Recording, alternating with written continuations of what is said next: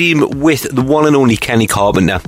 Kenny, of course, is involved with the brand new Ministry of Sound anniversary album, and we've already chatted to the main guy behind that, Justin Bertman. We've also had Todd Terry and Dave Morales on the show, and this time it's Kenny Carpenter. We're going to be in the mix with Kenny Carpenter as well, but we recently caught up with him and asked him how he got involved with the project. Justin Bertman called me up and told me that they were doing a compilation and asked me if I wanted to be involved. Right. So that's how I... Are you going to be involved with Ministry's birthday celebrations they've got over the next couple of months? Well, they haven't asked me yet. I'm waiting. I mean, I would love to be involved with them, but they haven't formally asked me to play any gigs or anything. Right. In support and Heaven Knows down here on the show.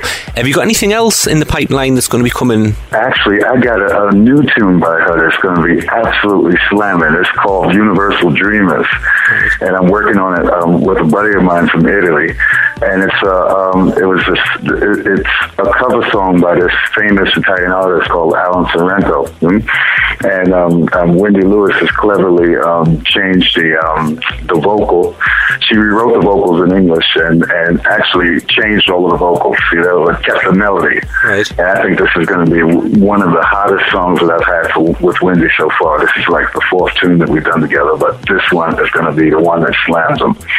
And Tony Loretto I don't know if you know Tony Loretto, but he's doing a remix of it for me. Right. And it's going to be hot. Very excited about that. Actually, I'm working on it now. Excellent. So is that going to be coming on Tony Records as well? Maybe. We're negotiating with Tony Records now. I'd love for it to come on Defected. I've asked Defected about it, and I've sent it to also Vega Records. Right. Because those are the two labels I'm interested in. Right.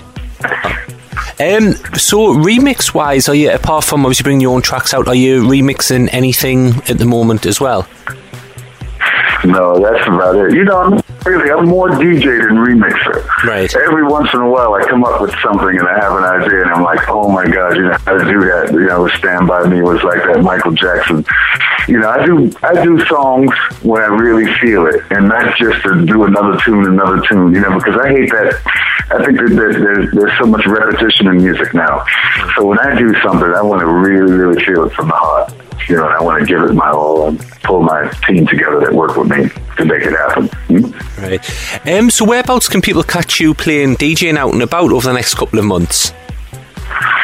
Well, they just called and asked me to do Milan for New Year's Eve and Christmas. All throughout November and December, I'm going to be in France and in Greece. Right. And Italy. So you've got quite a busy schedule then. Yeah, those are the countries that I do the most. They seem to love me the most over there. The Essential House.